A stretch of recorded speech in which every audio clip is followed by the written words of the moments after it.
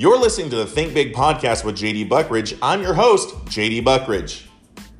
In this episode, we're going to be talking about chamber partnerships. Notice I utilize the word partnership and not just membership. What am I referring to? I'm referring to the relationship that you have with your local chamber of commerce.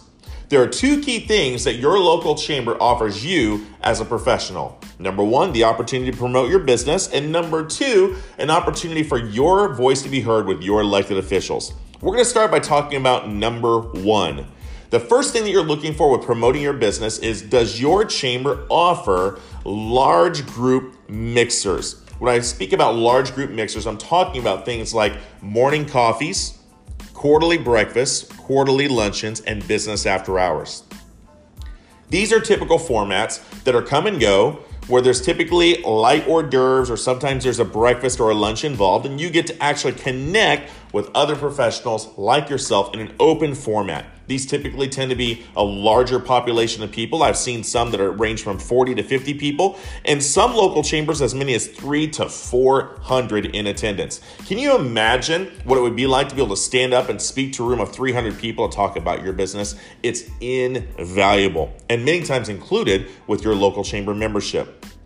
You're also going to look for things that are smaller, like your small group opportunities. These small groups are going to be referred to as leads groups or business development groups. These are more captive opportunities for you to actually give a full presentation. These are rooms typically of no more than 10 to 20 individuals where you get to actually exchange leads, talk about referrals, and build long-term referral partnerships with people in the room. The other thing you're going to look for are ribbon cutting celebrations. Does your chamber offer an opportunity to promote your special happening with your business? This can be anything from a 1-year anniversary, a grand opening, a new product or service that you're offering, or maybe you've added new team members to be a part of your valued profession. This is an opportunity to put on a party, throw an event, and let your chamber promote your message for you to bring people to your front door. To number two, a voice to your elected officials. Do you know that your chamber directors have a direct ear, like a bat phone style, to your elected officials? That's right. They can talk to your elected officials anytime, where you and I might have to write a letter or call a secretary or set an appointment. This is captive for you when things come up that it might be tax related, mandate related, or certain restrictions revolving around your industry.